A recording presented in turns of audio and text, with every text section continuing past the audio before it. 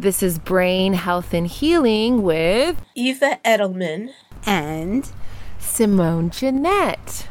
What are we talking about today, Eva? We're going to talk about that third biotype, that low histamine biotype that we've been alluding to last several broadcasts. This is the biotype with greatest association with paranoid schizophrenia. It produces a classic paranoid schizophrenia and also high anxiety. When you have just low histamine, it's mostly anxiety and hyperactivity. But when copper is too high, which is usually an indication of poor metal metabolism, you become more prone to the more extreme symptoms of voices and hallucinations and what they call schizophrenia. Wow. So on top of the anxiety. And that's just with too much copper? And probably also poor metal metabolism. Metal metabolism is really important not only for getting certain heavy metals out of our body and excesses of copper, but also the enzyme that does this work called metallothionein, MT for short, like a mountain. It's really an important antioxidant. First, we're going to talk about the low histamine, Histapenia. The low histamine is often a result of the high methylation. It's the marker for high methylation, overmethylation. We had originally Pfeiffer discovering the histamine extremes are associated with schizophrenia, and then Walsh started looking at the relationship to methylation. There are symptoms that come from the low histamine, and the symptoms that come from the overmethylation. The low histamine is associated with a high threshold for pain. You don't feel pain easy, and a high threshold for apparent respiratory infection. So even if you have a cold, you're not sneezing, or maybe you don't have a headache because the histamine is low. So is that a good thing? Well, for mental health, it's not so good. You want histamine in the middle. Carl Pfeiffer, he found that in the schizophrenics he dealt with, when you had extremes of histamine, it was more closely associated with symptoms of either schizophrenia or schizoaffective with the high histamine. And when you use nutrients to bring it back to normal, the schizophrenia started to fade. And that's good. That's good. It's good when you get it to a kind of normal range. But overarching this is what's making the histamine high or low probably has a lot to do with methylation. It's inverse, opposite. So when you have high methylation, you have low histamine because the methyl is processing the histamine, getting it where it needs to go and getting it out of the body. The treatments for this involve raising histamine and, even more important, reducing the overmethylation. Now, the overmethylation suppresses the transporters that remove dopamine and norepinephrine and serotonin, excitatory neurotransmitters, from the synapse. Remember the synapse, that little space between neurons. Dopamine, norepinephrine, and serotonin either hang out in the synapse a reasonable time and you're just basically content and creative, or they hang out too long and then you get high anxiety, irritability, mania, voices, psychosis, and schizophrenia. Wow. So the high methylation suppresses those reuptake transporters, reuptake like taking back up to the sending neuron. It suppresses the creation of those transporters.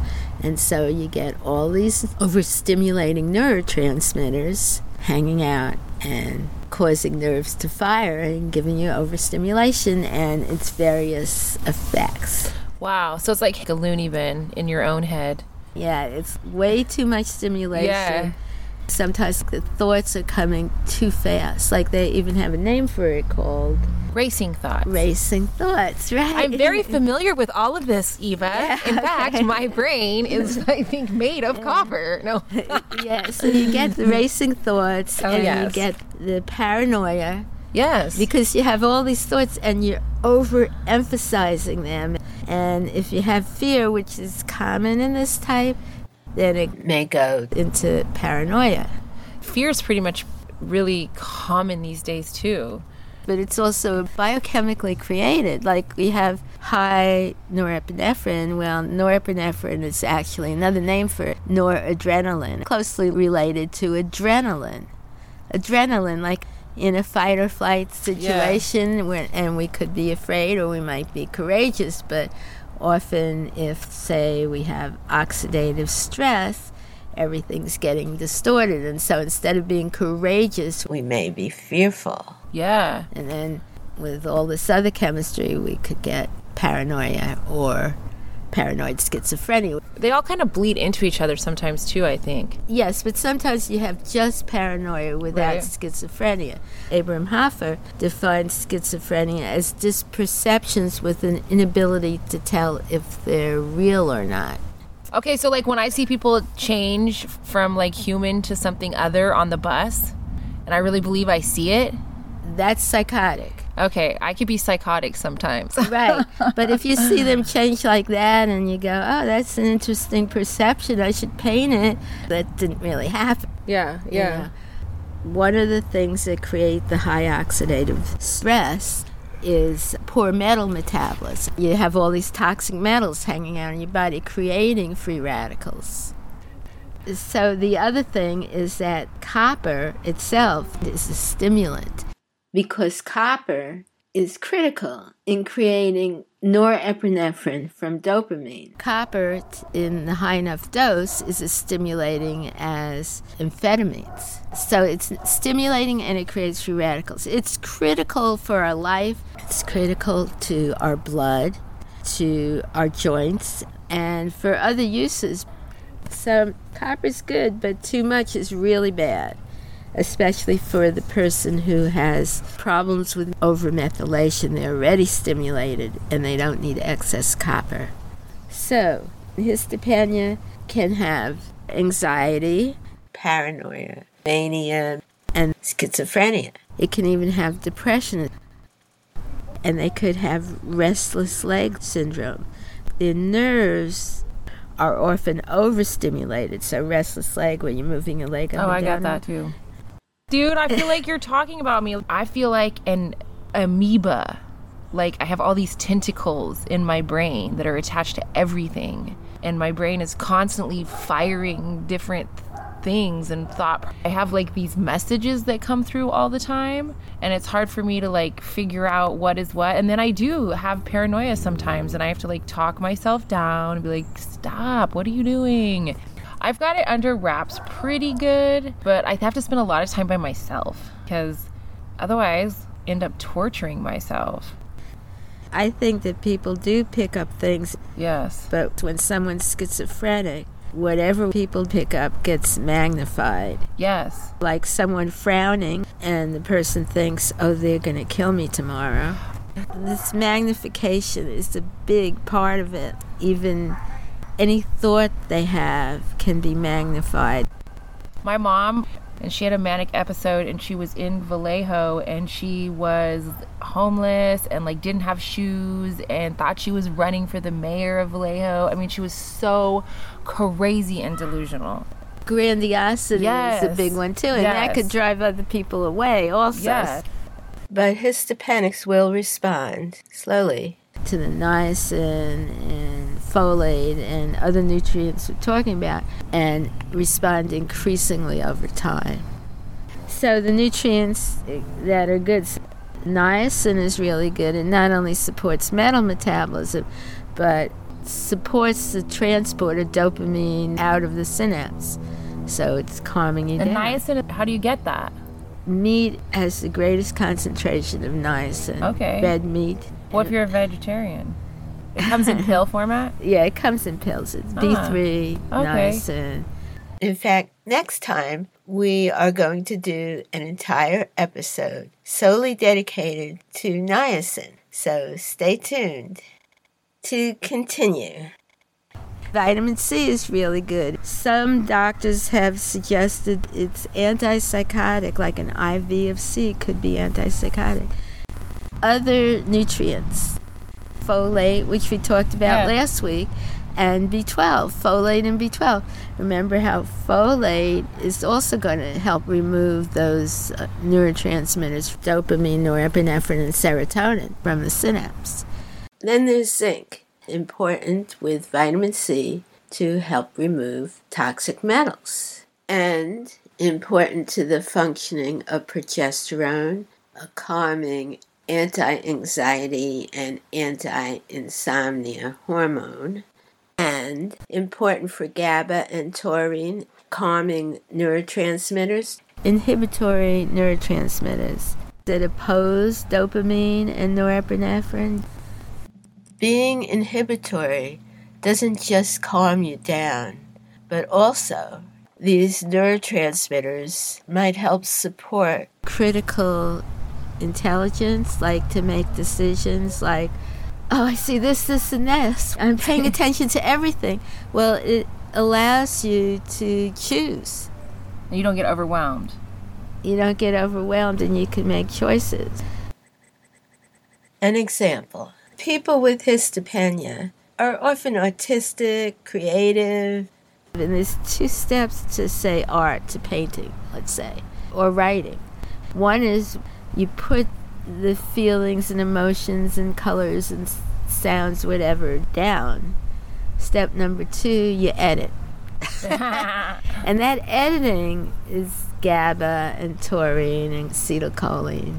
Also zinc and magnesium, I should add. Okay. Yeah. And so some people could be very creative and very intense, but they have that editing chemistry also, and so they don't get psychotic. Yeah. But if you don't have that editing chemistry, you're kind of just like all over the place. So it's a balance, and usually a person, by what they do in life and what they eat and how they react, will choose the balances. Hopefully. Okay? To some extent.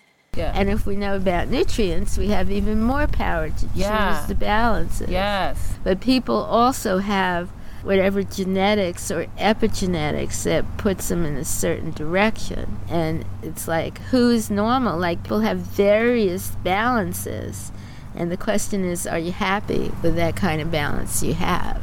And if not, if it makes you uncomfortable, of course, there's a lot of trouble for you or the people around you or the environment, you can actually change that. Yeah. That's why nutrients is so magical. But it's also our thought process. Like, we don't have to be resentful about things because it only messes up our chemistry. Yes. And the more we mull over something that someone else did, the more we hurt our own chemistry, and they're walking free. Yes. Moving on, I wanted to go more into acetylcholine and norepinephrine because they are, in a sense, opposites.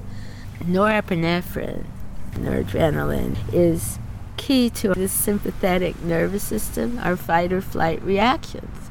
We're in danger. Do we run? Do we fight? That's norepinephrine. And while that's happening, our circulation goes to our muscles, gets away from our extremities and to our heart so we can fight. Yeah. Have you ever noticed when you're angry you don't think straight? Oh, yes. Yeah.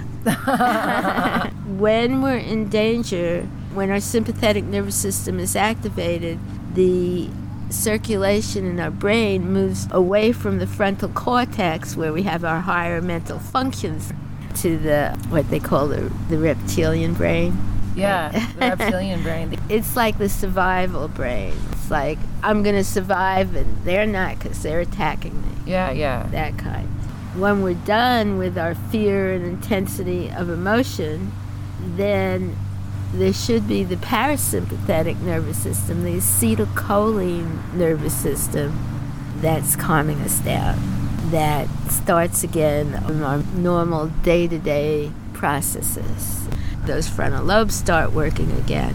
In fact, Acetylcholine is often used for hyperactivity to get that memory and focus. So choline here in Histapenia, it's going to counter the norepinephrine.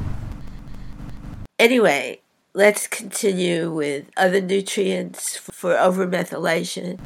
Antioxidants are real important because we have so much stimulation. Magnesium to calm us down, and omega-3. Fish.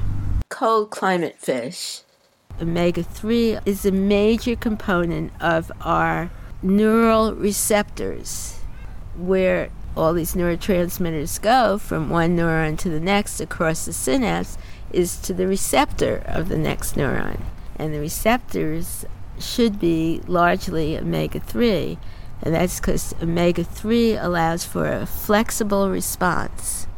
Fluidity of response might be a key issue in bipolar. Omega-3 is also important for brain structure.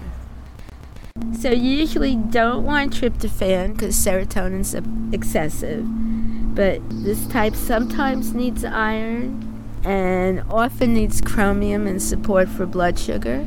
It's good to have plants, vegetables. It's high in folate also, which is going to calm things down. A couple more nutrients. B5, pantothenic acid, very good for adrenal stress and helps remove copper. B6 or P5P helps form GABA, inhibitory, and glutathione, antioxidant. Sometimes for children, B6 is more important in psychosis than B3. Huh. So once you've got the copper low enough, with enough vitamin C and niacin and zinc and antioxidants protecting you in the process, and certain other nutrients, takes at least a few months. Well, then you might be given NAC. That's short for N-acetylcysteine. It's a form of cysteine, but it's a better form to use because cysteine can be excitotoxic. NAC creates glutathione, the body's key antioxidant, but it's also very important in metal metabolism, in that metallothionein MT molecule. So here we have this low histamine overmethylation that is causing overstimulation. We have nutrients like folate, niacin, C, B6, zinc, magnesium, GABA, taurine that'll help calm a person down. And we have nutrients that will help with the metal metabolism to reduce the copper that's contributing to this state of affairs. Histapenia is quite responsive. It's very hopeful for such an immensely scary illness like schizophrenia, especially when you get people relatively early. But you have to be persistent with nutrients and remember that they go slowly. Yes. So they're just building up. They're natural, but they work together and create greater and greater improvement over time. Yeah. So, yeah. Disclaimer. Nutrient treatment does not mean it's time to stop psych meds. For any of you in a hurry to do so, note this, that suddenly stopping almost inevitably leads to rebound. You get all the symptoms again, often worse than before. Ideally, your physician will continue your prescriptions until nutrients have created significant recovery, and then very gradually taper.